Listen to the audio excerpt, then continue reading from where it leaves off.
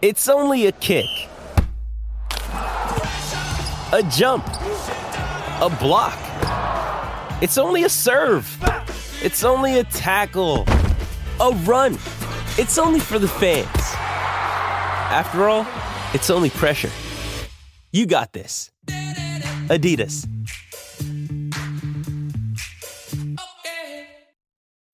When you need mealtime inspiration, it's worth shopping Kroger, where you'll find over 30,000 mouth-watering choices that excite your inner foodie. And no matter what tasty choice you make, you'll enjoy our everyday low prices, plus extra ways to save, like digital coupons worth over $600 each week. You can also save up to $1 off per gallon at the pump with fuel points. More savings and more inspiring flavors make shopping Kroger worth it every time. Kroger, fresh for everyone. Fuel restrictions apply.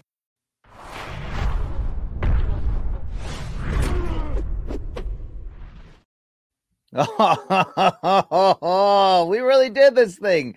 If you build it, apparently they will come. Well, we're all coming right here, right now. It's the BC Live Chat inaugural on Morning Kombat, Tuesday, December 6, 2022. You're looking at a smitten Brian Campbell right here. You know, the American Alpha, that BC with that BDE, whatever we're calling myself these days. Thank you for welcoming into your living room on this MK off day, nearly every day. Hey, maybe one day it will be every day a BC Live Chat, but we're here. We made it. We've come this far. I thank you. So buckle up for, you know, what could be an inspirational, exciting, entertaining, educational 60 or 90 minutes or so, or whenever your questions or my interest level runs out. But this is a long time coming. We all know Luke Thomas is a very profitable and long-running chat, and congratulations to him on that. I give him credit for, you know, green lighting his partner and saying, yeah, let's bring this to MK. I mean, we wouldn't be here right now if it wasn't for MK viewer Ethan Ross. Yeah, I see you, brother, jumping into Luke's live chat, asking the question. Well, here we are. So thanks, everybody, including CBS producer Mikey Mormile, for getting this thing going.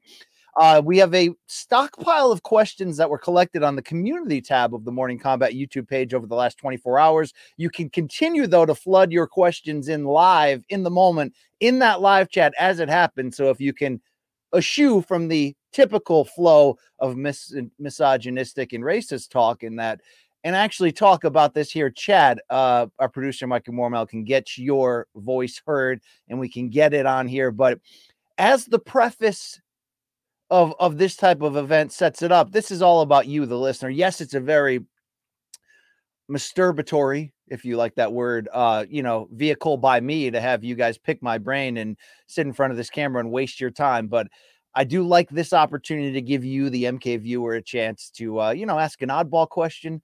Talk 90s NBA, 70s rock. I mean, boxing, mixed martial arts, or life, or the growth of men.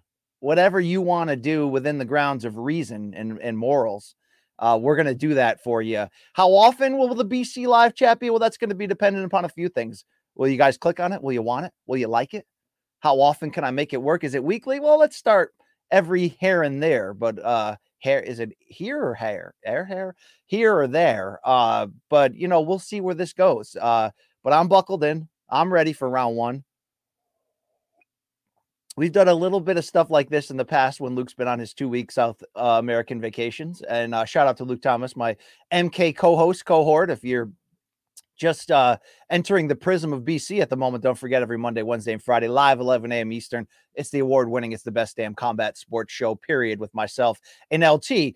My live chat, though, it's a little bit more cost effective, if you will. It's a little bit cheaper, though. It's free, okay? Free 99. So let's do it. Let's get into it. I thank everybody for being here, for subscribing, for following, liking, all that stuff, for buying our fantastic merch here at morningkombat.store.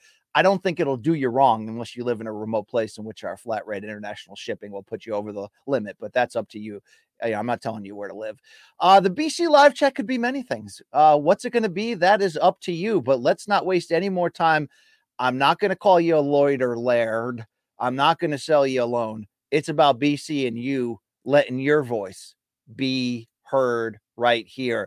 So let it happen on 12/6/22 that we begin this journey. If any of you are recovering addicts from the ESPN Saved by the Boxing chat that your boy BC once manned for many a year back in the day. Well, welcome back. Here we go. This is the video audio version of a great vehicle. We're going to bang, Tui. All right, so let's do it. Quick start, though.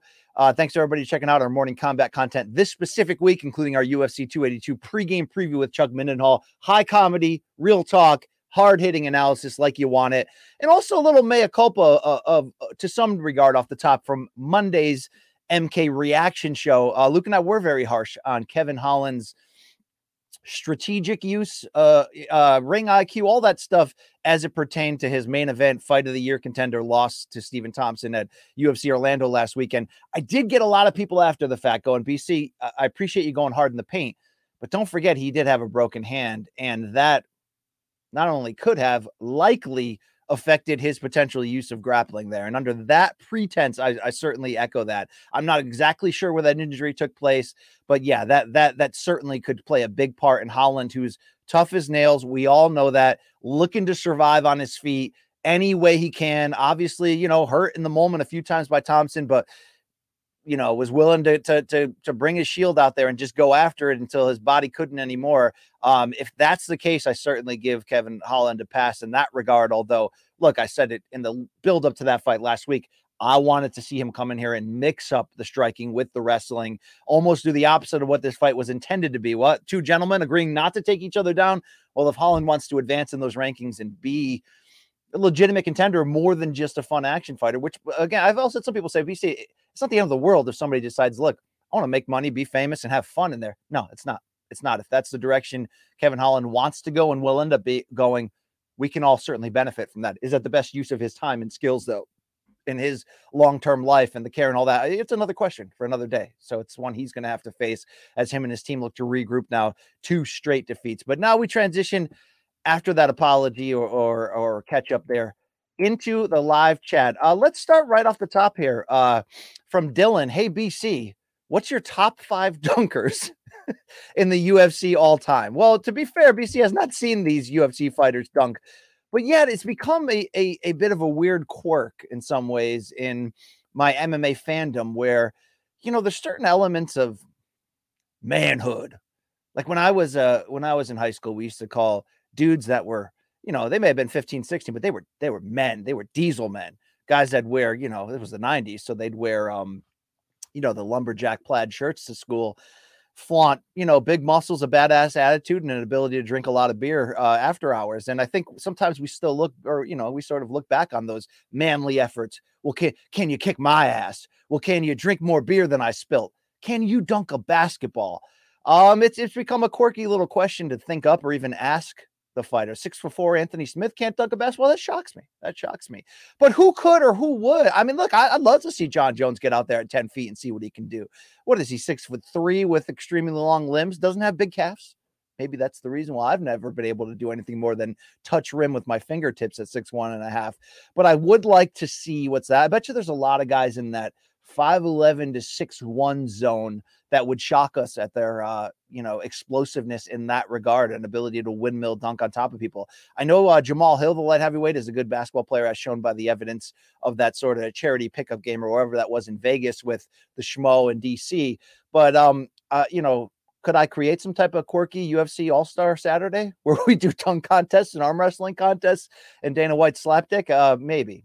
Patent pending. We'll see.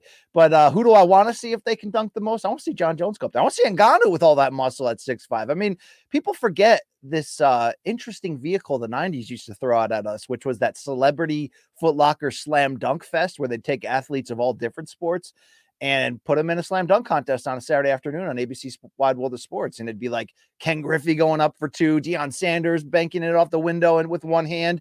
And it was like Mark Henry, the Olympic weightlifter turned WWE star. And I think he missed all of his attempts in that, but it was clear, despite being over 300 pounds and being just a jacked savage, that guy's a real athlete that could get up there and come close. So that's just BC being weird about dunking right there, but let's keep it going. Hey, BC, this is Bryn E. Glad to see you finally doing a live chat. You're damn right, Bryn. Thank you. Thank you to the people. Thank you to the people for calling it out. They wanted it, so they got it. My question is, who is your favorite boxer and or MMA fighter in what particular part of their game or personality makes you like them the most? Great question. I don't know if you mean all time or right now, but let's tailor this more toward right now.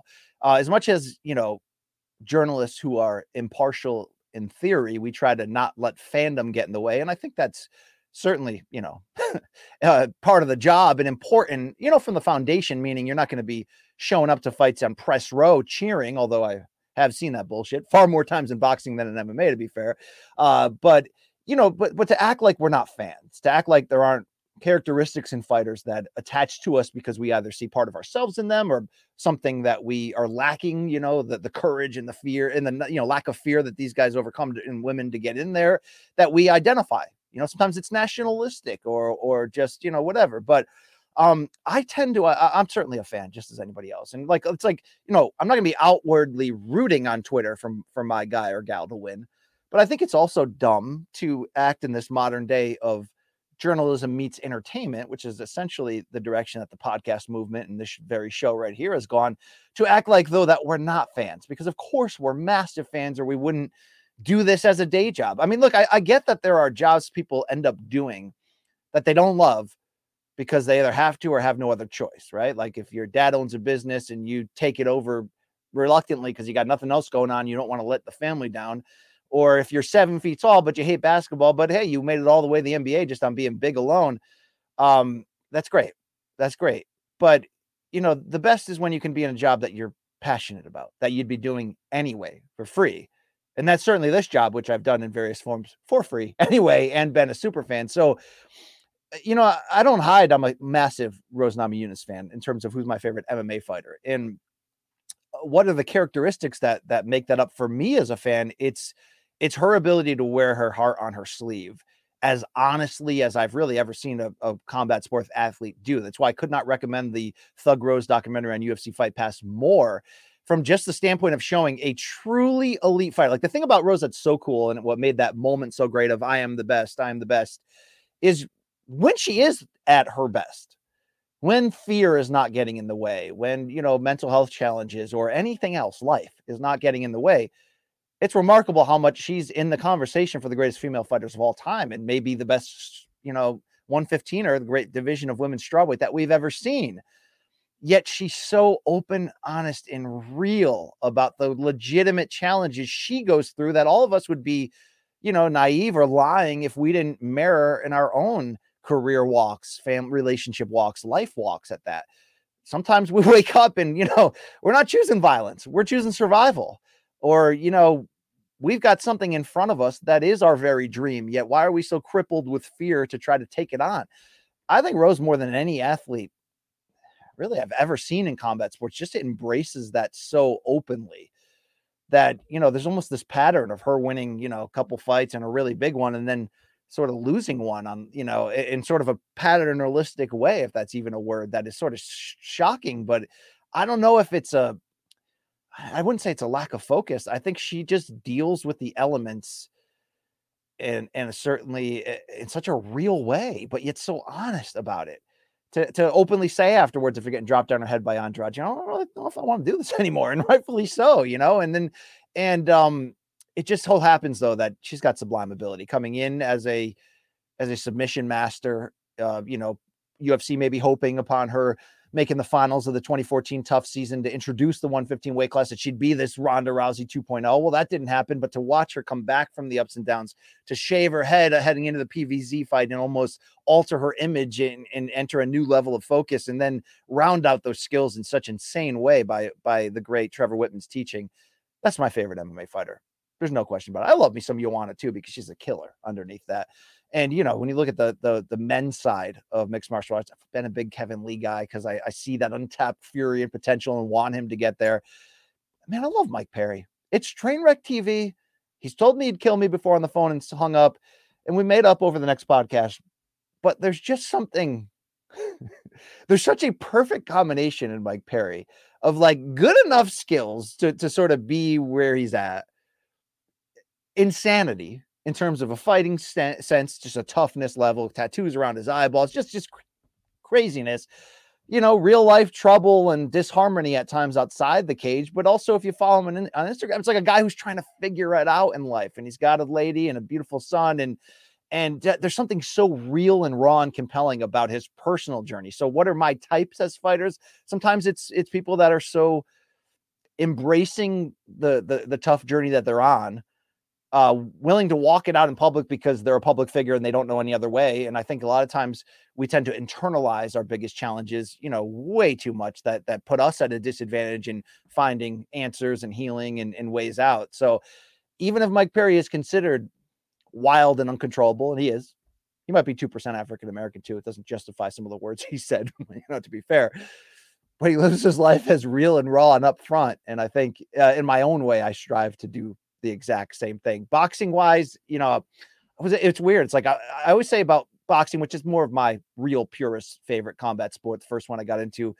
It's like, I always say you can't pick who you love. That's how I always defend Oscar De La Hoya being my favorite fighter.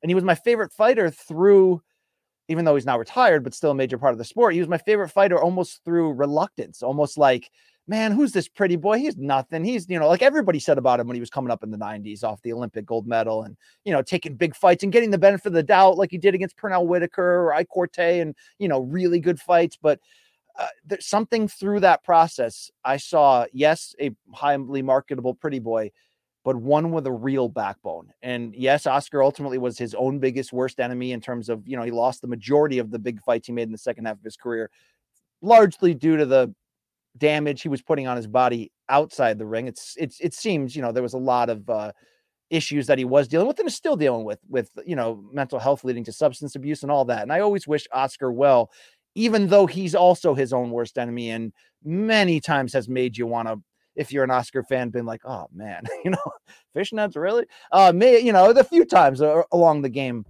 But his ability, despite what everybody thought he was, to then stand in there and show us, particularly in the first half of his career through the Trinidad fight, which he lost, and it was his fault, even though he got screwed, his fault for running in the second, in the late stretch.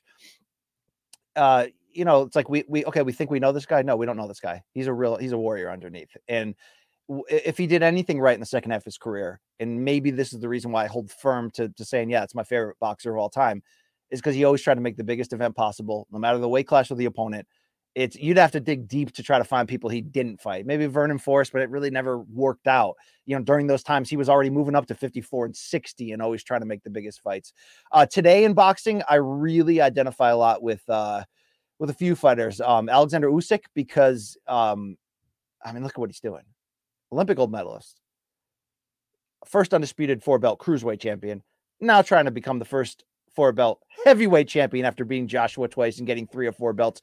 Yet it's the true definition of skills paying the bills with that guy, where there are things that are naturally against him. He's the smallest you can be in the super heavyweight era to still have a chance to compete at 6'3" and, strong, but wiry, doesn't have knockout power, has shown in his heavyweight fights and even some of his biggest light or cruiserweight fights, like that gem of a majority draw fight of the year contender he had against, Myris Britus in the semifinals of the World Boxing Super Series, all the way through his first real heavyweight test against Derek Chisora. He'll take big punishment. He took big punishment in the first Joshua fight, yet his ability to not show that as a tell, hang in there, rely on his skills and mental capacity.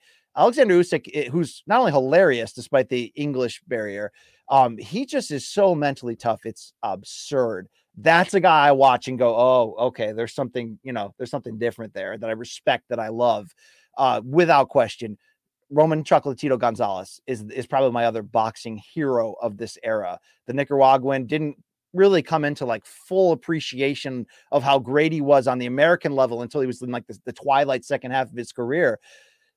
That guy, ability wise, pound for poundness, right, is as good as anybody that's walked in and out of this sport during his time. And that's a monster statement to say when we're in the end of the Pacquiao Mayweather era, Roy Jones still lingering then, and, leading into the leading stars we have today. I'm not saying he's better historically than any of those guys, but in terms of complete pound for pound, well-rounded skill, he's a contemporary of them.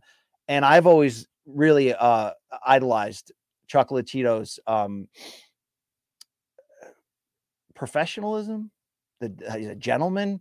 He's a spiritual man. And, I've interviewed him a bunch of times with a translator, and you really can't get that guy off script to talk bad about anybody, to try to make any boasts or claims. He's as humble and sticking. That's why I was even surprised to play during Monday's Have You Seen This Shit, that video where they asked him about the fourth Estrada fight, which I'd be here for. And he's like, well, if they put enough money down, I was like, okay, that's a non-chocolatito answer there. That was pretty badass. But in general, you're looking at one like a soft-spoken man, somebody that, as the outside looking at an athlete, I'm like, I wish I could be a little bit less wild and crazy and ridiculous and a little bit more humble in exactly who that guy is right there. But great question, Bryn. I appreciate that. Maybe that's what this BC live chat is all friggin' about.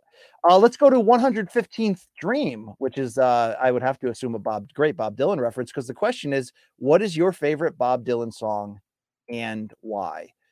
Great question. Because I got into Dylan. I slipped into him. Took me a while. I think I bought his Greatest Hits Volume 2 double CD in like 98. Listened to it once and was like, man, this ain't like a Rolling Stone that I hear on the radio, or Hurricane, these, accessible great Bob hits. What the hell's up with these songs? I think that CD sat on my shelf for years. 2001 area, I just randomly put it on and it hit. And I had one of the most aggressive, all in on one musical artist stretches after that I could ever remember in my music fandom. I know there's a lot of you out there that's like, oh, BC sucks, his music tastes suck. Nah, they don't. They really don't. They really don't.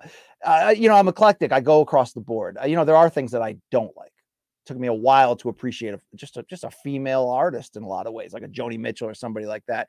Took me, I really don't like commercial country. I mean, it sucks the horn. There are a lot of genres within this that I don't touch. I do touch a lot because I try to be a well-rounded, open fan to, the old working statement that good tunes is good tunes, man. You know what I'm saying?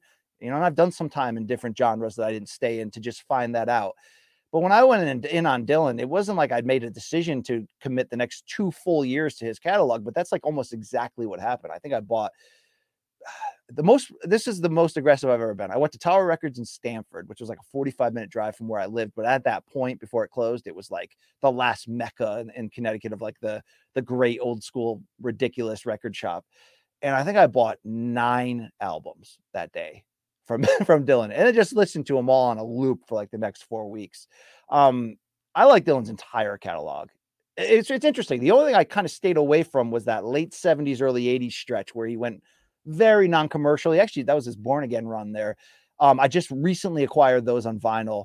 BC has an atrocious music taste, as Cole Hughes. I'm in my low 20s, so I just don't understand the era. Well, BC's really going all in on the 70s lately, and really through vinyl trying to get into various genres that through classic rock radio I just dismissed, thinking they sucked, like progressive rock or jazz fusion, all this other stuff.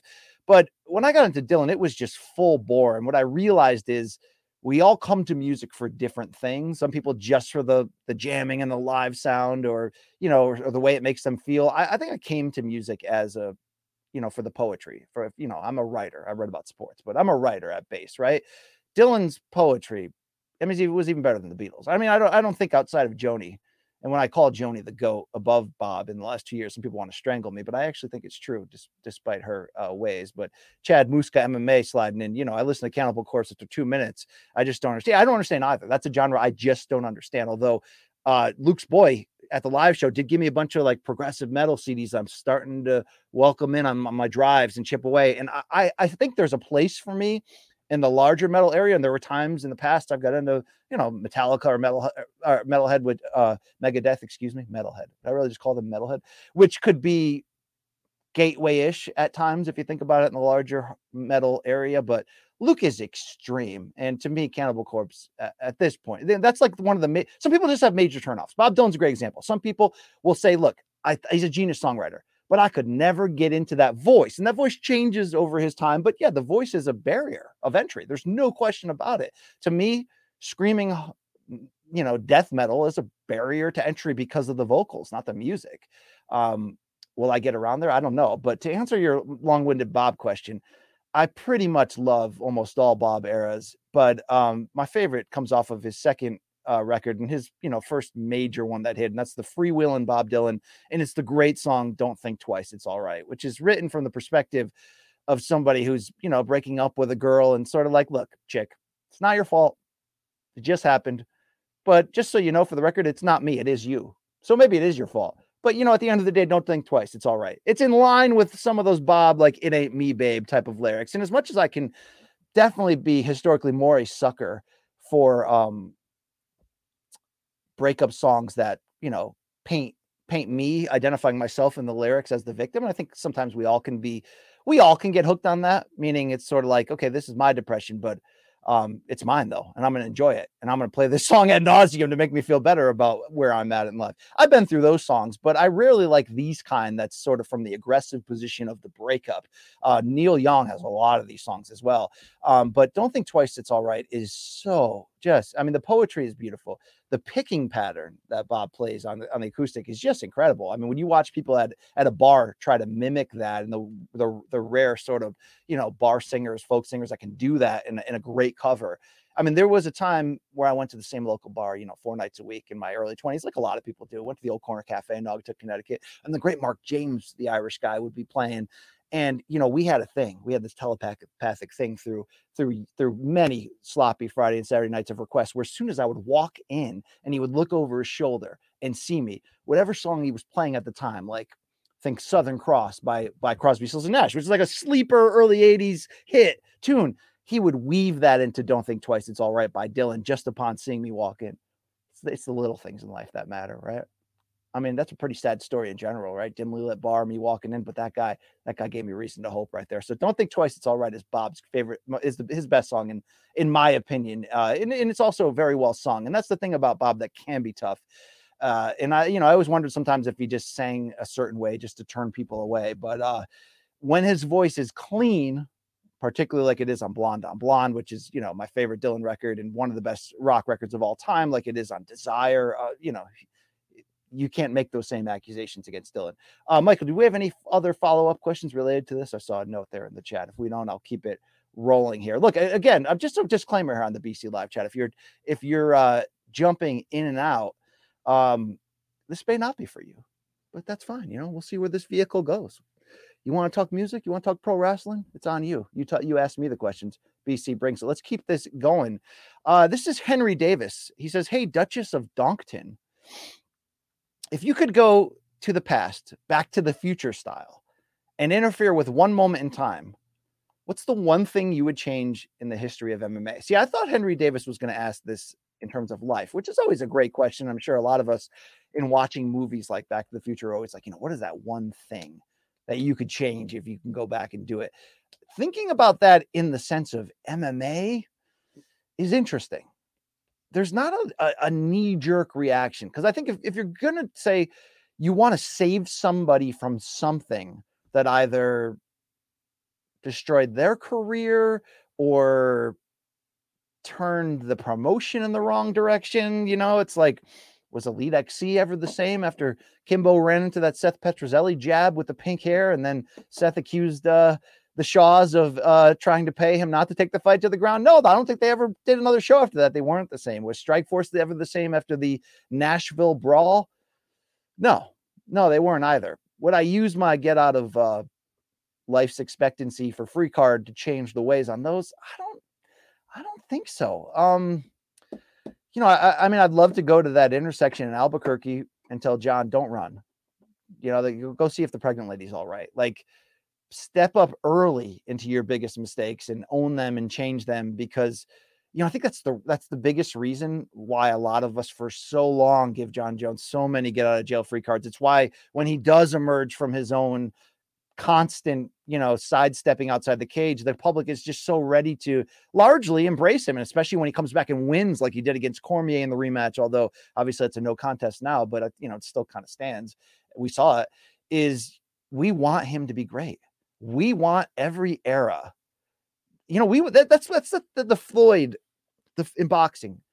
I was an early and aggressive guy, and maybe sometimes I did take it too far, because Floyd, for his credit, Floyd Mayweather, with all that talk and criticism about his matchmaking, did come around and end up fighting everybody. I mean, it was on his own time, but dude, he fought everybody, right? But, there were definitely times, obviously the build of the Pacquiao fight, where you're like, dude, like, just put the sport first. You're making, more money than anyone could ever think of printing. Just put the sport first and fight this. We want to, and the reason is not because I hate Floyd Mayweather, not because I want him as a journalist and fan to lose. No, I want to exit this era saying I covered, fight by fight, day by day, in his pay-per-view prime, one of the best fighters of all time. I want to say that about Floyd because I see under the hood and you see that there is just profound greatness in there, but we want to see that greatness have its chance to get to full bloom. Are we too hard on athletes when they take a chance at being great and then they fail? Yeah, sometimes we are. It's kind of why on Monday, although this is not comparative to Mayweather or anything, but when RDR, Renier de Ritter, in one took that big chance and basically fought the interim heavyweight champion and was like on his way to trying to become the first 3-division elite MMA champion. I'm like, dude, go for it. If you get sent to hell in the most disastrous way, which you did, Dutch Knight, I'm not going to piss on your grave. I'm going to say, holy crap, you done got KTFO'd, brother, and you did. But, I want to reward that. It all goes back to the long-winded same thing about Jon Jones, which is, I want him to be the 2-division GOAT without question, because I've seen under the hood. I've seen him in dark times against Gustafsson in the first fight, literally partying and doing cocaine and not trying that week. And, when tested, like that's what really separates the greats. When tested, when things aren't going your way, what do you do to survive? What did Floyd Mayweather do when Shane Mosley rocked him twice in round 2 or 3 of their famous pay-per-view fight? He recovered in some of the most smart, intelligent ways you've ever seen, holding Mosley's arm, forcing clinches, getting his, wits back, and then absolutely dominating the rest of that fight. If I could use this mythical thing, I think at some point, and maybe you could say, look, John's never going to change. How many more chances do you need? You might be right. And it's a sad story, but I wish at some point, I could go back in there and step in and be like, John, put it back together. Put it back together the right way, because you have a certain level of gifts and greatness that I think the world needs. And, there's still time for him to fulfill everything and say, F you, BC, I did it my own way. And that's fine. Mikey Morms, my producer, got a great one here on this topic. Glad you dropped that in. Tell Anderson Silva not to mess around in the first Weidman fight. I agree with that as well. I was never like an overly huge Silva guy, but, did I more love him than cheer against? Of course I loved it. You how can you not love Anderson Silva? I mean, he was like Michael Jordan and Michael Jackson coming together and becoming the greatest MMA fighter of for a stretch of our lifetime, and maybe to some people for all time. Yeah, it's sort of the reason why I carry out this continual joke that is birthed in some level of reality, which is I never saw Chris Weidman beat him. I saw Anderson Silva lose twice to Chris Weidman, one in freak injury, one in exactly what Mikey's message kind of represents here. And shout out to you, Fishburne. All right, brother. Thank you for soliciting this. I didn't want to see Anderson Silva's run end the way it did, goofing off way too much to try to lure Weidman, who, to his credit, never broke, never took a chance, never got caught up in the flashiness, and just stayed the course and got the knockout. I'll give Weidman his credit. Weidman has one of those resumes where I was always a little bit dismissive of him because I didn't see the true greatness, even despite the victories. I'm like, okay, this guy's good and he works hard. Not great. It's weird. In middleweight history, I told you that experiment we tried to do during the pandemic at CBS Sports, rate the 10 greatest middleweights in UFC history, just as a fun project, division by division.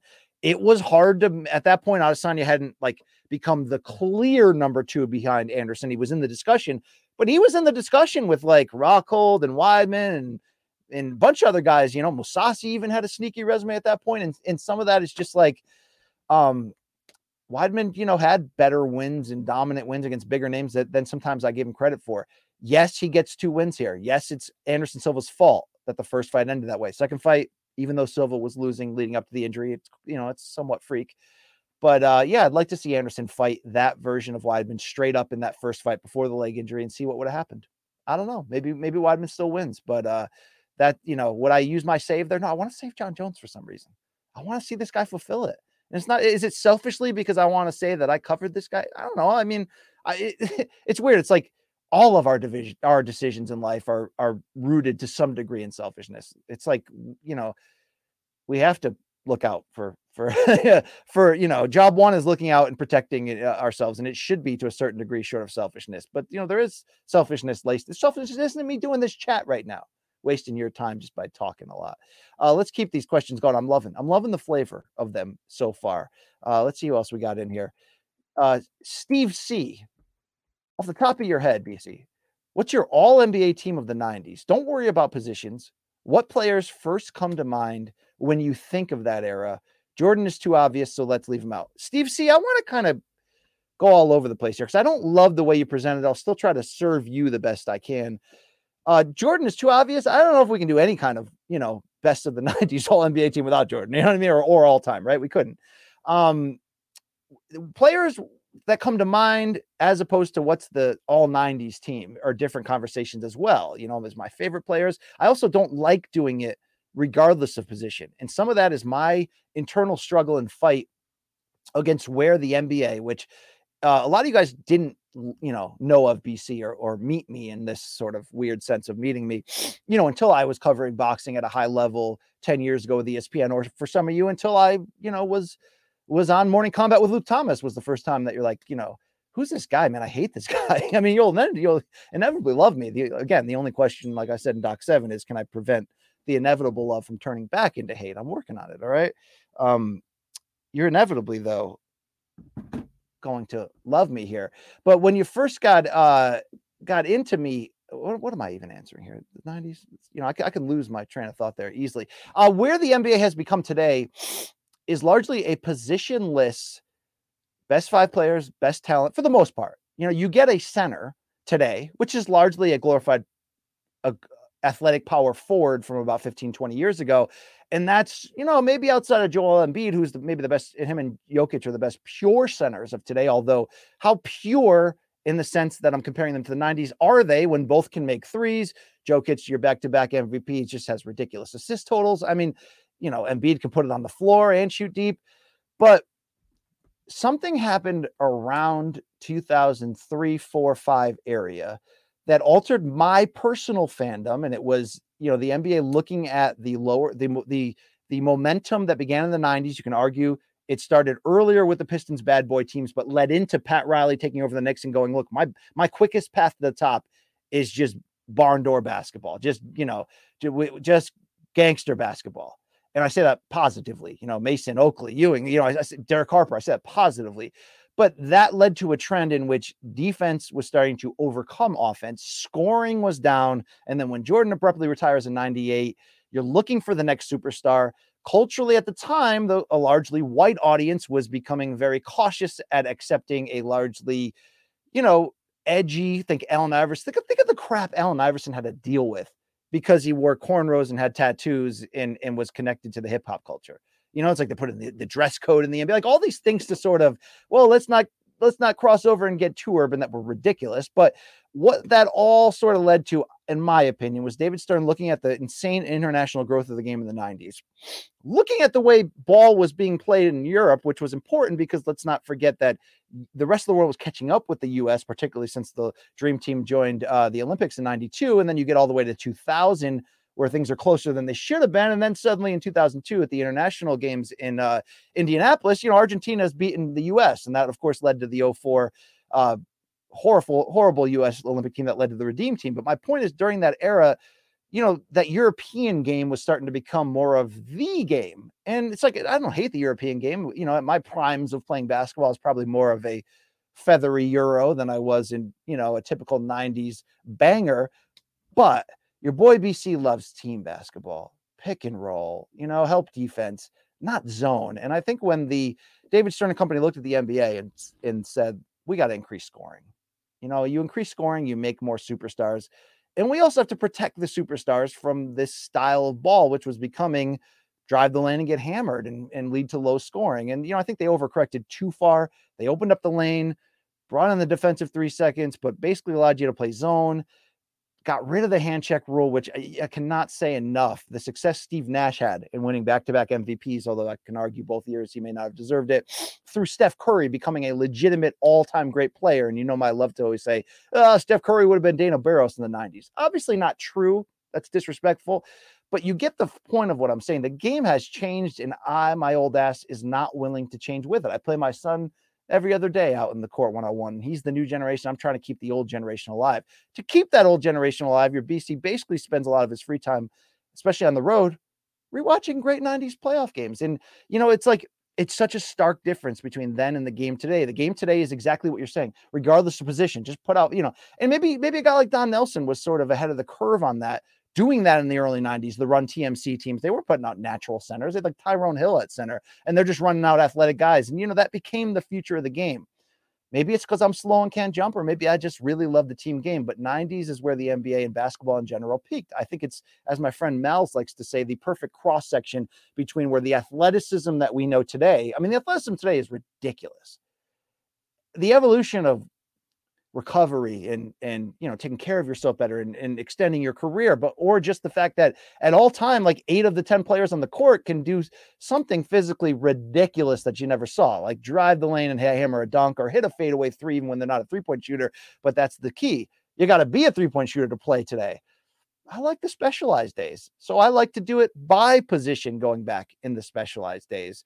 So, okay, if I had to name my all NBA 90s team, I think this is the way I'd go. Magic was great in 90 and 91 before he walked away. And of course, the abbreviated comeback in 96 was fun. But I think you got to go Jordan without question at shooting guard. And I think you got to go John Stockton. I think Gary Payton became Gary Payton more in the later 90s. And especially when the team around him started falling apart. I love the Gary Payton from 2000, the guy that made first team All NBA that people forget about, averaging like 24 points a game. He had lost some weapons. He had lost Kemp and Schrempf and all those guys. And he was kind of doing it in a lot of ways on his own with Rashard Lewis. So I'm going John Stockton. Jordan and Stockton in the backcourt. Stockton, of course, through longevity and success, has the record for most steals and assists. But you're looking at a guy who, it's funny, Isaiah Thomas throws some shots at John Stockton historically and says he should have been better, meaning John Stockton was such a great shooter, percentage-wise, clutch-wise, that Isaiah looks at him and says, you should have been better rather than spending your entire career setting up Karl Malone. You can argue that, but the reason why I think that point illustrates is that John Stockton makes this list as the best point guard of the 90s because of that toughness.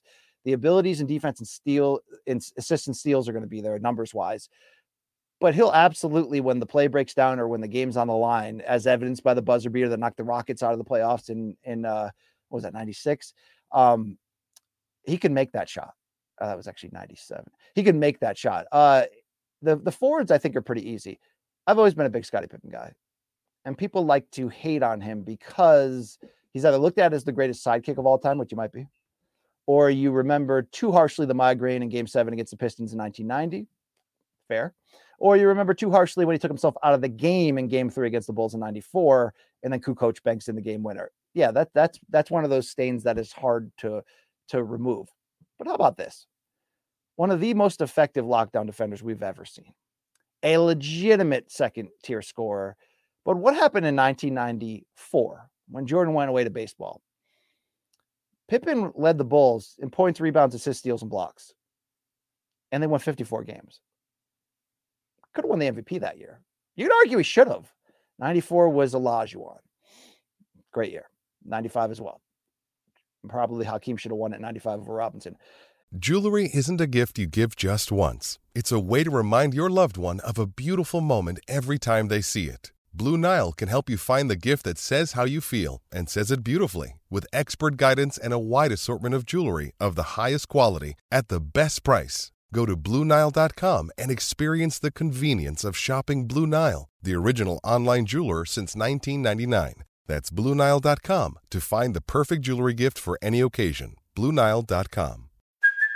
Hey, it's Kaylee Cuoco for Priceline. Ready to go to your happy place for a happy price? Well, why didn't you say so? Just download the Priceline app right now and save up to 60% on hotels. So whether it's Cousin Kevin's Kazoo Concert in Kansas City, go Kevin, or Becky's Bachelorette Bash in Bermuda, you never have to miss a trip ever again. So download the Priceline app today. Your savings are waiting. Go to your happy place for a happy price. Go to your happy price, Priceline. But we wouldn't have got that takedown that he did of David in the conference finals if he hadn't. But give me Pippen at the 3. The 4, statistically, you could go Karl Malone, but he didn't have the range of Charles Barkley, and he wasn't as clutch. I just watched that playoff game last night. Was it game 6 in 93 at San Antonio when Barkley closes out the Spurs? Barkley's 93 season with Phoenix, when she won the MVP and got to game 6 of the finals, is one of the most insane, great one-man seasons. He wasn't a one-man team. He had Kevin Johnson and Dan Marley as legitimate all-stars around him. But he took a level of responsibility as a star that was lacking at times in Philadelphia, when, although his numbers were insane and he was an insane player, got into trouble, wasn't always the best teammate or the owner's favorite, but he put it all together in 93. And a lot of that was because of what he learned from MJ in Barcelona about professionalism the year before. That version of Barkley is the best power forward we've seen in the 90s. Better than a young Tim Duncan, better than an old Larry Bird. So, or a 3/4, because let's not forget Barkley is 6'4".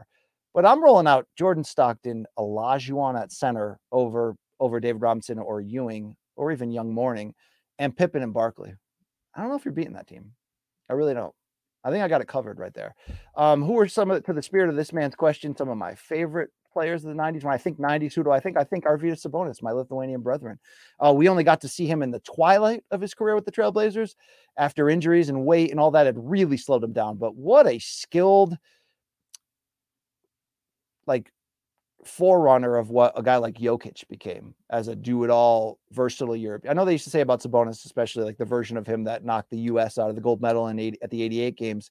He was a 7'3" Larry Bird. To some degree he was. I mean, he's also playing against a tier down level of European competition compared to the NBA at that point. But I love the fat old version of him. Could pass, could hit threes, was just a great teammate, and was the only center. Listen to this. When Shaq became playoff Shaq, as my friend Miles and I like to call him, which is Shaquille O'Neal from the year 2000 to 2004 under Phil Jackson. When Shaq decided to put it all together, the only real great start to finish season he had was 2000 when Shaq won the MVP. I'll put him at center in that season up against any center in any season in NBA history, including the Wilt Chamberlain 1962, who averaged 50 points and 27 rebounds a game.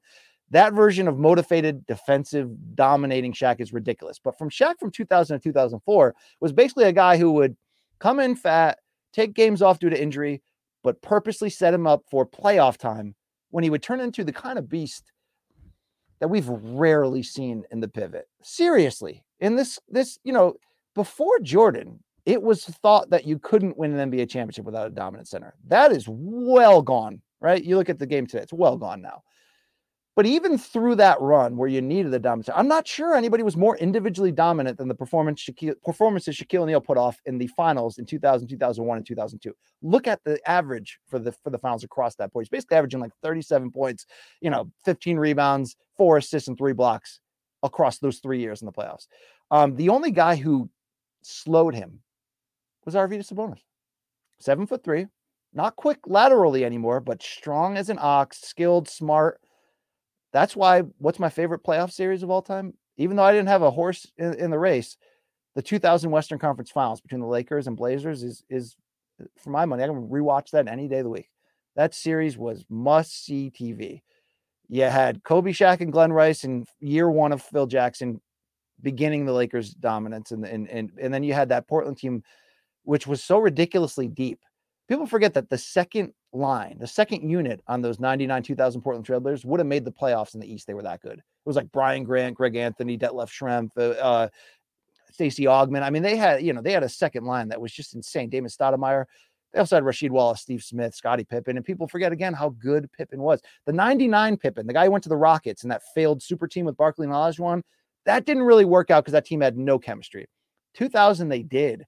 Maybe it was Rasheed Wallace who was taking the last shot each game, but that was Scottie Pippen's team. And that series against the Lakers, did they get screwed by the refs? A little late. They got screwed in game 7 late, a little. Yeah, they did. I would have liked to seen if they called that foul when Steve Smith drove the lane with under a minute to go. That was a bad call.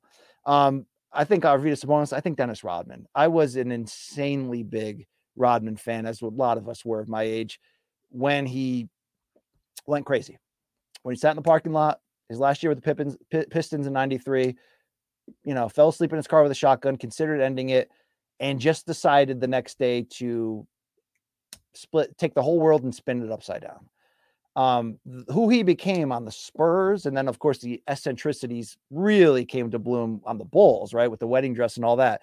But even just the changing hair color, often gets in trouble, but damn, is he the exact piece that those 95 Spurs needed under Bob Hill to be a legitimate title contender, which they were. I patterned everything after Rodman. In my rec league, I was wearing ridiculous tie-dye shirts, fake tattoos. I mean, like I was so 90s, it was ridiculous. What does this hat smell like? Is that what that person just answered? It's fresh. It's new. It's probably about the 4th time I've worn it. So right now it probably smells like sweaty man, but in the future, all bets are off. But also when I think of the 90s, I think some of my favorite players, people forget Anthony Mason on the Hornets, 97 and 98. The guy could have been the defensive player of the year in 97. He was a virtual point forward, backing people down and then basically being the point guard from the post position, feeding, Glenn Rice, who could have won the MVP in 97. Great shit. All right, I've lingered too long on this one. It's clear. Let's keep it going, though. The inside of my hat smells great. Let's go over to Dan. Thank you, BC. As a longtime fan of LT, who wanted to thank you for bringing balance to the force. I appreciate that, Dan. And I think that that's a great way to sort of say what the show is. Two completely opposite forces, light and dark, good and evil, going against one another and balancing out. That's the one thing that sometimes BC gets wrong when Luke and these docs. See, the docs are a great prism or snapshot of real life.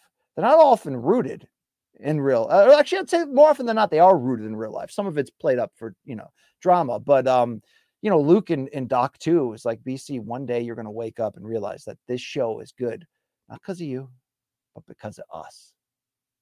And Luke's right. It is. So Dan says, as a longtime fan of LT, I wanted to thank you for bringing the balance. As I said, my question is, how do you think MMA gives more powers to the fighters without becoming the fractured mess that boxing is currently in? Also, what happened to the Silva Paul fighters union bet? Yeah, good luck on Silva and Paul getting that union going. Unfortunately, right now, good luck on anybody, including Bjorn Rebney or GSP, on getting that union going. Although we've said it before ahead of Silva Paul, whether Jake Paul's intentions, and I know that live chatters, you don't want to talk about Jake Paul here, but if Jake Paul's intentions, even if they aren't pure Robin Hood of, stealing from the rich to give to the poor, it's a needed conversation and he's got a big platform to do it.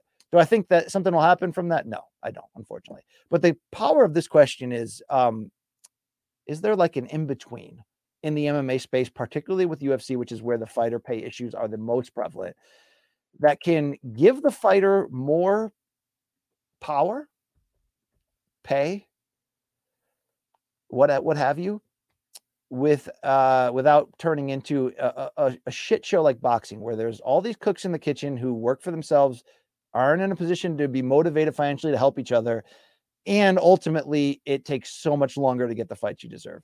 I hope, and I think there is, because at the end of the day, when the dam finally breaks, when this era for the UFC of the dominant control that they have over the fighters in terms of matchmaking, although let's be fair, Luke said it himself. When we ran into Sean Shelby that time at the World MMA Awards last year, he was very upfront and honest. And it's like, it's harder than ever to make fights because so many guys are turning them down for key strategic reasons. It's one of those things that's like, that becoming more prevalent is equally great and bad for the sport. It's great because it's needed that the fighters aren't just, who cares, I'm injured, but the company called me, I got to be a company man. I don't think we need to see that. I think the TJ Dillashaw incident is the worst case scenario of that. But you like them to have more freedom to not, lose their spot by turning down a fight or by delaying due to injury. You'd certainly like them to get paid more. Is there a middle ground? I think inevitably there will be. It will take something for the dam to break. This mainstream headline thing that's become a big deal. When John came out and said, I want Wilder money, John Jones, it was a big deal in that moment. When Ngannou came out ahead of his contract, it was a big deal for a while. It's got to involve a major fighter still in his prime that, I don't know, make some type of power move. It's hard to make a power move unless you've got a lot of people joining with you, because if one person tries to stand out, all the UFC can tell you to you is bye. We'll offer you our minimum amount of fights each year. You'll probably turn them down. So bye. I mean, they can control you, but whatever that big moment is that breaks the dam, where we go, okay, from here on out, we're going in the good direction now. And I think you can argue we already kind of started that. Remember after the last big public round of fighter pay headlines, and suddenly Adesanya tweets out that he's got the biggest deal in UFC history. So, for the 1% on remaining the 1%, I think that's going to be great. But obviously it's for the fighters just below that tier that are struggling, the people that are risky, going all in on a daily basis, barely able to afford training camps or even the rent to try to get to that next level to make the money. You want to see those fighters taken care of so they can take less major chances and be as fit as they should be coming into a fight. That's going to be slow. The best way to fix it for the UFC is slow increment increases in pay or negotiations, or like, not Wilder. Ngannou's going to sit down at this negotiation table soon, it seems, when his contract's going to be officially up at the end of this month. And, they're going to have that talk. Is he going to move forward with the freedoms that he wants, the ability to go chase these other things like Tyson Fury for extra money, or not? Will he get that? I don't think so, but he may get more money than he originally asked for. That makes up for it. Like most things, it's going to be a compromise. And I think you're going to see slow little compromises that continue to raise the value of the fighters. I don't think we do talk enough as a pro UFC thing to say what they offer with the PI, basically come in for free, eat, get taught how to do nutrition, train, recover. Those type of things I think are a big plus that we don't, they often go underreported in terms of the great things UFC is doing for the fighters. But I think it's going to have to be slow trickles of more money, because UFC is just not going to go, oh yeah, you guys were right, we were wrong. What does the NBA and NFL pay percentage wise to their athletes? We'll pay the same. No, it's not going to be that, but it's going to take more fighters taking a stand. Maybe not collectively joining arms and saying, hey, UFC 82, we're not all going out there unless you raise our pay. That's not going to happen. But something softer in that regard. It's going to be a slow movement there. Sorry for lingering before on the 90s NBA. I get on a great run there. I know a bunch of you were, pausing your normally racist tweets to point that out. But Sean John TV jumps in and says, BC, have you been to a WrestleMania? I've been to 9 straight myself. Would love to get that Factory Town energy in there. I have. And it's funny. I made a comment the other day on Morning Combat of like, man, I'm as far out of being a pro wrestling fan right now, past year and a half, 2 years, like right now, as I've ever been. And it feels not only great, I feel free, but I have myself kicking myself going, man, what did I get from the past years? And so people, you rightfully so DM me like, BC, what are you talking about, man? I loved following your wrestling coverage. Your career went to another level, and you had all these great, you're right. Covering pro wrestling from 2016, when I was that person knocking on the door with the head of ESPN.com going, I think we got something here. I think we can make a page here. I think we can make coverage, and everyone telling me it's impossible. And then it happened, through getting hired by CBS and covering that sport at as intense a level as you could through the beginning of the pandemic, meaning, I was doing Morning Combat at some stretches of that. I'm covering everything going on in boxing, mixed martial arts, and watching in just a stupid, insane amount of wrestling per week to make sure I'm completely up on it for podcast purposes. That was a grind that'll kill you. So that's what I kind of meant, where now that grind's over, did that grind consistently pay off the time put in? No, it didn't. It was really fun, though, to reconnect with an element of my past, to get my kids involved for a short season, to attend so many big events. So what did I attend? I attended a couple WrestleManias in a row. The Orlando one, which I believe was 33. I did New Orleans, which I believe was WrestleMania 34.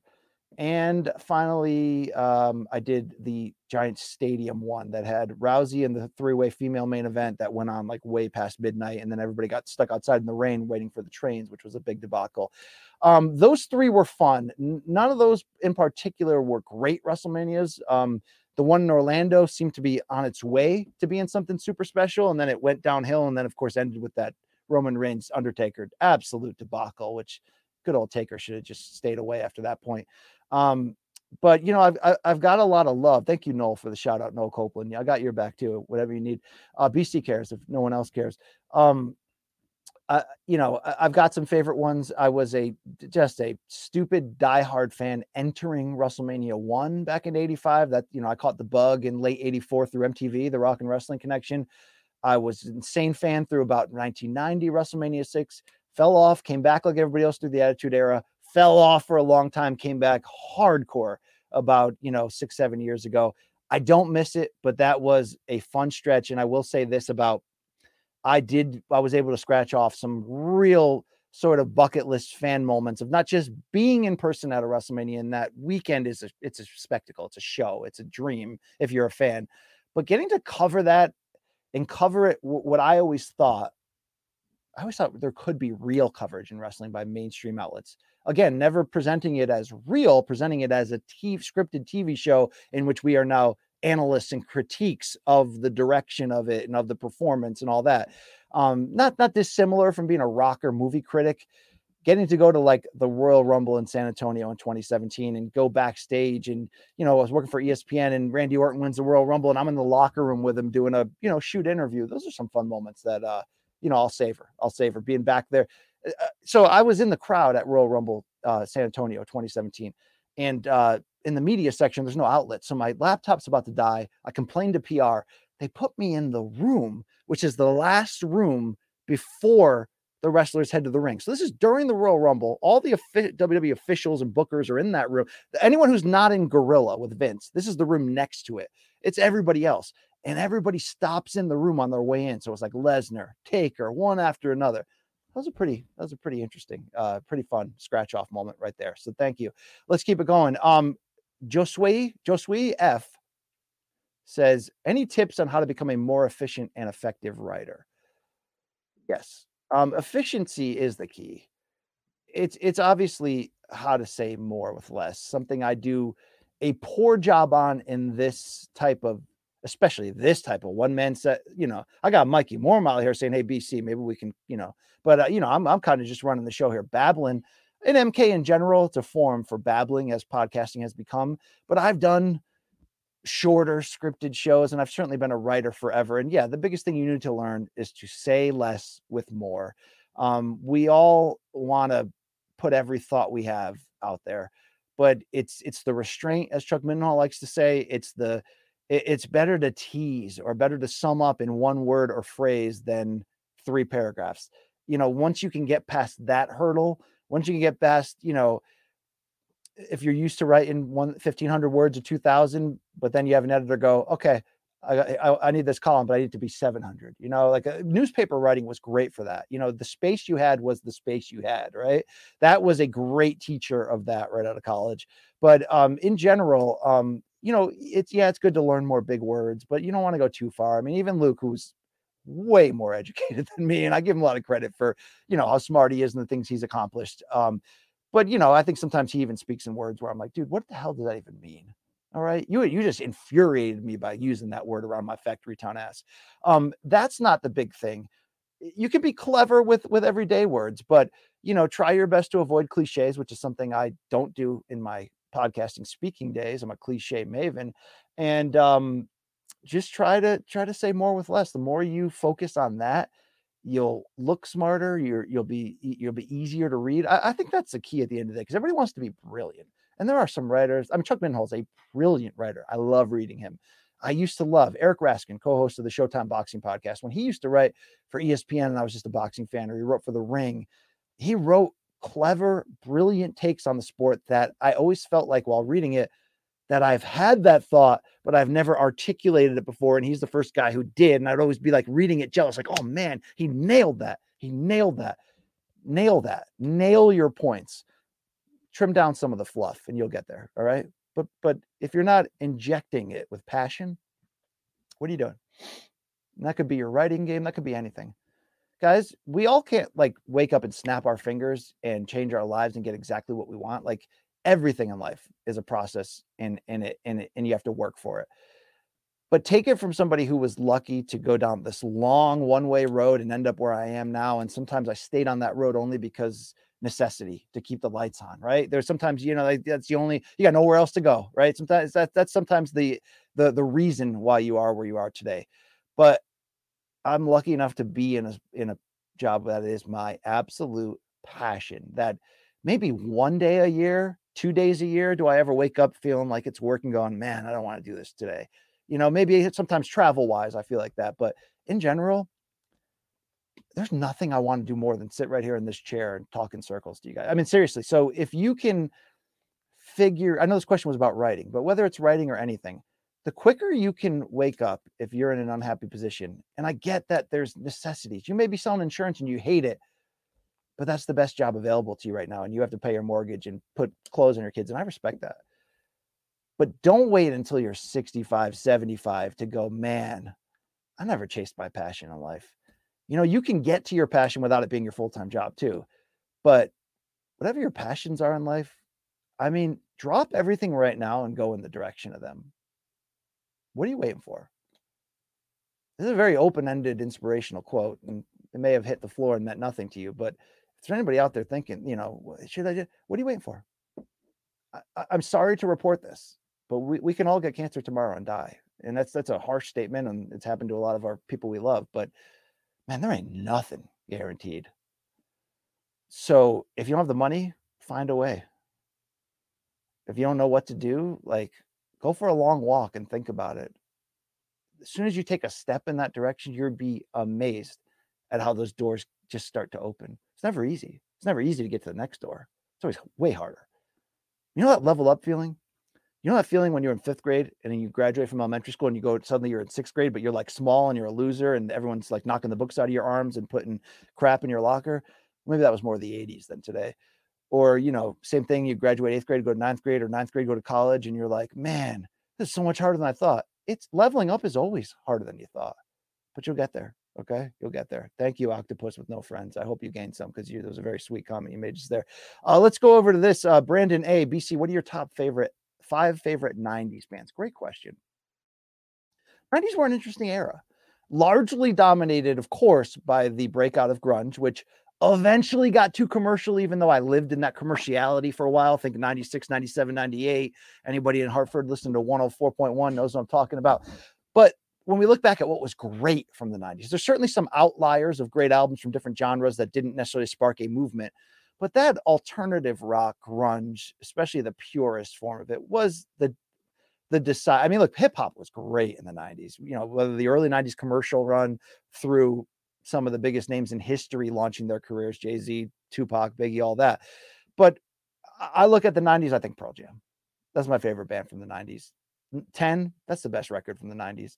Radiohead is in this conversation. I've still yet to complete, like, I don't even touch Kid A. My best friend Bogo, you're out there. I'm always like, every couple of 2, tell me again, should I go for it? And when I do go for it, I'm going to make it's going to be a long run, but Radiohead, I mean, I could live on just the Bends in OK Computer and just, you know, I mean, it's just, yeah, that's in that discussion. 3 others. I'm a Counting Crows guy, and not always through the commercial stuff. It's more the first and third records, but dude, that first record, August and everything after, and Luke always poo-poos it, and I get it. You're like, oh, well, around here, you know, I mean, I get it. Any band, REM's a great example. Any band from the 90s that you only know their 2 commercial hits, if the commercial hit is too commercial or too annoying, you think that band sucks. August and everything after is basically like modern day Van Morrison. It's as good as that jazz, folk, pop, rock, sweet spot can get. And their catalog across the board didn't quite hold up to the genius of the first record. I thought this Desert Life, the third one, was a nice comeback with those first 3 strong opening tracks. But I'll put that band up there because they created a mood that I hung with a long time. They put out that double live album that I thought was really good. 1 acoustic, 1 rock. I know I'm not going to win a lot of man points by saying that. Those are 3 bands right there. 4th, I'll go Whiskey Town, which was a alternative country band, which Ryan Adams started and really was the launch into his successful solo career beginning in the early 2000s. But you go put on 1996 Faithless Street by Whiskey Town. That's as despair, dark, and drunk a alternative country rock record as you can find. And finally, number 5.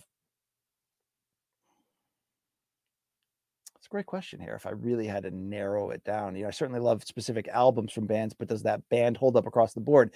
I'm going to say this, and I'm somewhat surprised. I was a Monster Rage fan, like a lot of people. In fact, my dad, I got to give my dad credit. He's a mysterious music listener, meaning growing up, he had an insane vinyl collection, which he's now gifted to me. Thank you, Dad. It's as great a look through of 70s rock history than you can imagine. My dad became a universal music fan of the 80s, 90s, 2000s today, where, you know, he welcomed into a lot of what I call crap, shameless pop, contemporary country, just a lot of just bullshit. But he is a respecter of all good tunes. And my dad was like day 1-ish in 1992 on Rage Against the Machine, like 6 months before anybody at high school was even talking about that record. And you have to understand that record became like I went to Naugatuck High School in the 90s when their swim team was, a power. And we had the craziest coach ever in Jim McKee, who would let them all come out in shaved heads with giant banners that say war and die. They'd steal the other team's mascot, throw it in the water, and then blast Rage Against the Machine's first record at the top of the things. And parents were just like, yeah, this is normal. This is cool. I mean, it's just as ridiculous as it gets and it's badass. My dad was like way ahead of those guys, just blasting Rage in the basement. And I've loved them. I've always been a big, first two albums are as good as anything that came out in the 90s of any band. But I've always stood by also Battle of Los Angeles, the third record, which was a little bit more contemporary, not pop, but a little bit more commercial than the first two. All three stand up. I'm going to put Rage as my fifth one because I love them then, but it's really now that I'm going song by song, album by album, and just really appreciating how unique. It's funny. I don't consider Rage. It is historically like we say Nirvana's Smells Like Teen Spirit at least commercially launched the grunge movement. True. My middle school dances all had hip hop until Smells Like Teen Spirit came out. And then they would play like 2 or 3 times in a row just because like people like that, in that own way, Rage Against the Machine launched this rap metal movement. But that rap metal movement became such utter shit. Like I like 311. I thought they had it with the Omaha Style. I thought they had an interesting sort of cohesion with all that. But what became the rap metal movement is just such utter bullshit. It's like Limp Bizkit and all that. And there's some redeeming songs out of that and albums and even groups. But it played perfectly. Like when I watched the Woodstock 99 documentary, I'm like, both of them. Not only do both documentaries just like nail the average white suburban kids just lost nature, which led a lot of people to the ridiculousnesses that went on in that, and that this entitlement feeling back then of just like, I got nothing going on in my life. Like we're not in wartime. My family has enough money, but I'm just lost. I could identify with that. There was some shitty rock in the late 90s, the rap rock into like, even that whole like Three Doors Down, Nickelback, which, some of that's okay, but that's some shitty ass rock. Rage is like almost the light the match for that era. Yet nobody comes close from that run of anything as timeless, as unique, as genius as exactly what those guys did. So yeah, those are my 5 bands of the 90s. Hate me all you want. Justin T says, BC, what is the fight that got you into boxing? I've done this a few times in different bonuses here, but it was a combination. Okay, it was the Rocky movies, because right when I became of age as a young child of what is boxing, I'm going to the theater to see Rocky 3 and 4. I'm watching 1 and 2 on VHS all the time. And then you cannot discount that after Hagler Hearns happened, how often that was replayed on regular television. It was insane. So I'd say Hagler Hearns and Rocky built the foundation.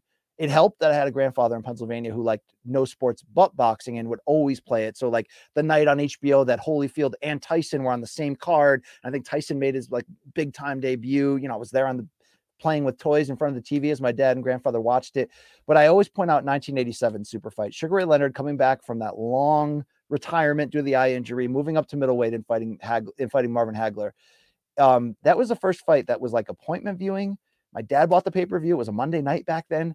He bought it at my grandparents' house and set up a party with friends and family. And, you'll never forget, I was 8. You'll never forget that feeling of like, who's going to win this big fight? And you had the comeback angle. It took something huge for my dad, not a sports fan, to cross over into the realm of being like, yeah, let's get the pay-per-view and get people over. It was easier in the 90s when we had the illegal boxing. Him and I would watch all the early UFCs and all the post-jail Tyson pay-per-view fights. And I think looking back, that's where we really bonded sports-wise. We did watch one Super Bowl together, the Steelers-Cowboys one when Neil O'Donnell blew it. But outside of that, it's hard to get my dad in front of the TV for that stuff. Maybe that's fueled my sort of passion for boxing. But Hagler versus Leonard, which went 12 rounds, which had one of the most, disputed decisions in modern memory, not because people thought the guy that won or guy that lost got robbed and the other guy shouldn't have won. I think it was more like people thought it could have gone either way. And to this day, people won't even fight about it. There's just something to that. My dad taped that on VHS. I rewatched it a million times. I was a Leonard fan. I was sort of like trying every time I watched it to reconvince myself that yes, indeed, Leonard did win.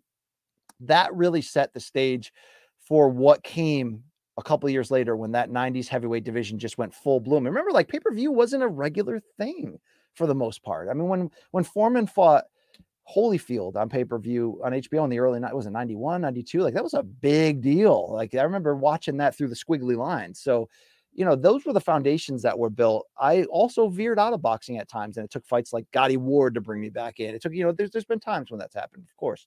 Now it's life. It's life and death. Let's keep it going here. Mitch says Bryce Mitchell versus Joe Rogan flat earth debate. Who you got? I'm going to go with Bryce Mitchell here. And I don't know if you guys saw this, that yes, there's the UFC embedded series right now. There's also some other UFC series out there on YouTube that's about the Ilia Topuria and Bryce Mitchell fight. I forgot what the title is, but it's basically like cameras follow them around their house. Same thing as all the other ones, but it's really good. And to really see who Bryce Mitchell is, I mean, like we all remember when he did that interview, was it Rogan or Ariel, where he did that interview and made, somewhat ridiculous claims that a lot of people were like, whoa, this is getting conspiratorial. He's also like a stand-up guy, believes in like loyalty and family and faith. And to see him as a farmer and the connection he has with his coach who Bryce didn't grow up with a dad, and he kind of grew up in, situations I'm finding out from the show that weren't promising. And, he had this coach kind of step in and be that dad, and they're like best friends today. And Bryce is this like redneck farmer, to be polite in saying it.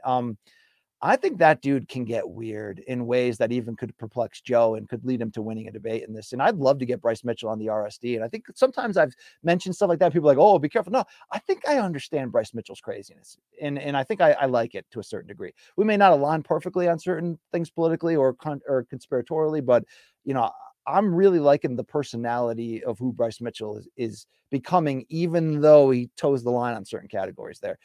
He's a man of integrity, it seems. But the thing about that is, like, I say this all the time. Like, I see debate in life, whether it's fueled by politics or religion, like really right now is obviously the greatest time in our history of this divide of people like, I see it in my family. You can see it on Facebook any day. It's like people are willing to write other people off for life because they don't agree with them in their presidential choice or in their take on abortion. And I'm not, poo-pooing any of the seriousness of these potential non-negotiable topics that people choose to live and die under. But people choose to, they're willing to like end friendships over this. I look at Bryce Mitchell and go, I might not agree with everything he says, but I do respect the integrity there and what he stands on. And I think he believes it. So I'm going to go in that regard. We're going to wrap up here. A couple more quick ones here on the way out. This is an experiment. To be honest with you, I think the BC live chat, it's either going to fail miserably or it's going to slowly build and we'll alter the format. This is just a wait, try and see. We did it. Bullfrog Actual says, BC, Dazed and Confused or American Pie? Great question about two party high school movies from the same era. I've got to go Dazed and Confused. Even though it was from the 90s, it obviously was a snapshot of life in Texas in the late 70s. It has arguably the best soundtrack in movie history, and it's got 2 CDs of it. It captured high school weed culture and party culture, probably in a timeless manner, better than anyone ever. There's a ridiculous amount of one-liners in there. It's the whole high school hazing culture. It's incredible. Now, American Pie, I loved, and I think for the moment when it came out in 99, for where comedy was in terms of mainstream for that age, it was revolutionary. It hit hard. It was aggressive. It was great. I saw it on a first date, which is really awkward. And there was no second date, not by my choosing. It wasn't the movie that ultimately dictated that. It may have been your boy BC coming on too strong, but no surprise there. But it was really good, but I don't think it stands up. I think Dazed and Confused is timeless, and I think it stands up, and I think it's brilliantly written in that regard. Do we have time for any more of BC's rambles? Let me look it up and down this list, slip in 1 or 2 more. NCR Ranger says, yo, BC, a few weeks ago, I was flabbergasted to hear that you actually read. So read any fiction, literature, or purely sports and such related books. It's a question he just asked. Keep up being you, man. Love from the Netherlands. So first of all, thank you from the Netherlands. We have fans from spots that I, didn't even know exist sometimes, or just hope to visit in a dream. The fact that you guys are sitting at home right now on your phone or with your earplugs in or whatever, listening to me is just insane to me. But I'm not an avid reader. And I think that fits well into the characteral generalization of sort of like Luke as the intellectual and BC as the factory town college dropout. I've just never been a big fiction guy. in print form, love a good movie, love all that. Certainly have read books that changed me to a certain degree, but I love the classics that we're all forced to read, like A Great Gatsby or my son's reading Catcher in the Rye right now. I was like, oh dude, we can connect, but no, I like to read self-help books, some that figure into the Christian realm. I like to read sports and music biographies to inspire me. I would like to do more. It's hard to keep me there, but I just read Joni Mitchell's insane biography, and I tend to read more entertainment wise, but maybe that makes me not an intellectual. All right, final question here. Here we go. Silky says, Fury versus Usyk. How do you see that fight? And can Usyk outbox Fury? Here we go. It's possible. It's certainly possible. Face value, you're going to favor Fury. Face value, Fury should win. He's 6'9" compared to the 6'3" Usyk, and I believe their speed is not that far off. Punching power wise, you have to give Fury credit for evolving by putting on more weight, which is always what his dad wanted. His dad never wanted him to be as thin as he was when he came back in the first Wilder fight. Big John Fury always wants his son bulked up, fat, and ready to hit hard. And I do think changing trainers ahead of the Wilder rematch with Sugar Hill Stewart has opened up a next level of Tyson's well-rounded game. It's kind of closed that hole where no, he's not like at the surface a one-punch guy, although he one-punched Dillian Whyte in front of 100,000 people, and that was pretty exciting. But when he's learned how to lean on his bulk more, and I think the lessons he learned in the Otto Wallin fight when he had that bad cut of how to fight the more of the big man physical style and less of this, holy crap, look at that 6'9" heavyweight who's dancing around like a middleweight. He still got that. But I don't know if that's exactly what's going to beat Alexander Usyk. I expect Fury to win. I think the real hook of this fight, along with the prestige, is Usyk's boxing ability, game planning, adapting. Is it so good that it could even give Tyson Fury trouble? I think it could. I think that's the hook of what you want to see. Can Usyk outsmart Fury and give himself a case on the scorecards at the end of the day? I think he can, but I do think the odds are against him because it's obvious. You just don't have, this guy's like a unicorn. You just don't have 6'9" guys who can switch stances, that type of reach, that quick, that smart. And then at the end of the day, if it gets hairy, Fury has shown time and again, he is a fighting man. I'm a fighting man. He is a fighting man. He will stand in there and take it. So I think for Usyk, he took, even though the 2 wins over Joshua were brilliant, I do think he had to be in the line of fire, particularly that first one. He did take some shots where I'm like, maybe against somebody like Fury, who's a little bit more accurate than Joshua and a little bit smarter of a game planner. Could we find that? Like, look, Derek Chisora, who just got absolutely dominated for the 3rd time by Fury, but is a good fighter. You gave Usyk problems. It's styles make fights. He gave Usyk problems. Got inside, made it rugged, made it physical. Fury, if he commits not to boxing, but to leaning on Usyk, what Joshua never really was able to do or even try, which was the shocking part. Yeah, Tyson Fury should win this. But I think watching it happen, 2 undefeated fighters, 4 titles at stake. Guys, that's the best fight you can make in boxing today, short of Spence Crawford. It really is. Tank Davis and Ryan Garcia is in that as well, and I can't wait for it. But yeah, that's why that fight is so good. Look, folks, I don't know. I don't know what happened here. I could go another 3 hours answering your fun questions, and maybe sometimes I go a little bit too long. But this is my life. This is my head, and you all entered in it for 90 minutes or so. I'd like you to hit the like button, and I'd like to comment in this comment section on this YouTube channel right here on this stream. If this is your bag, baby, or not. If the BC live chat has a future, because I want you to know I could do this all day, every day. One thing Luke Thomas said to me, he said, BC, maybe this was Luke being a good big brother. He said, you got to feed this dog. You got to take care of it. You got to walk it. You can't just say, hey, folks, I'm going to launch a live chat, and then after 30 minutes be like, I don't know if I can keep this up. Guys, this is not an issue. The longevity on this end, I can do this every day. You want to talk 70s music? I had albums prepared I was going to break down if the questions got slow. I mean, we can make some fun segments in here and make this a thing. But it only depends on if you like that. If you want to get inside BC's head. It's up to you. You do? I'm here. I'll do this. All right? We'll start slow. We'll see what we got here. But if this sucked the horn, say it.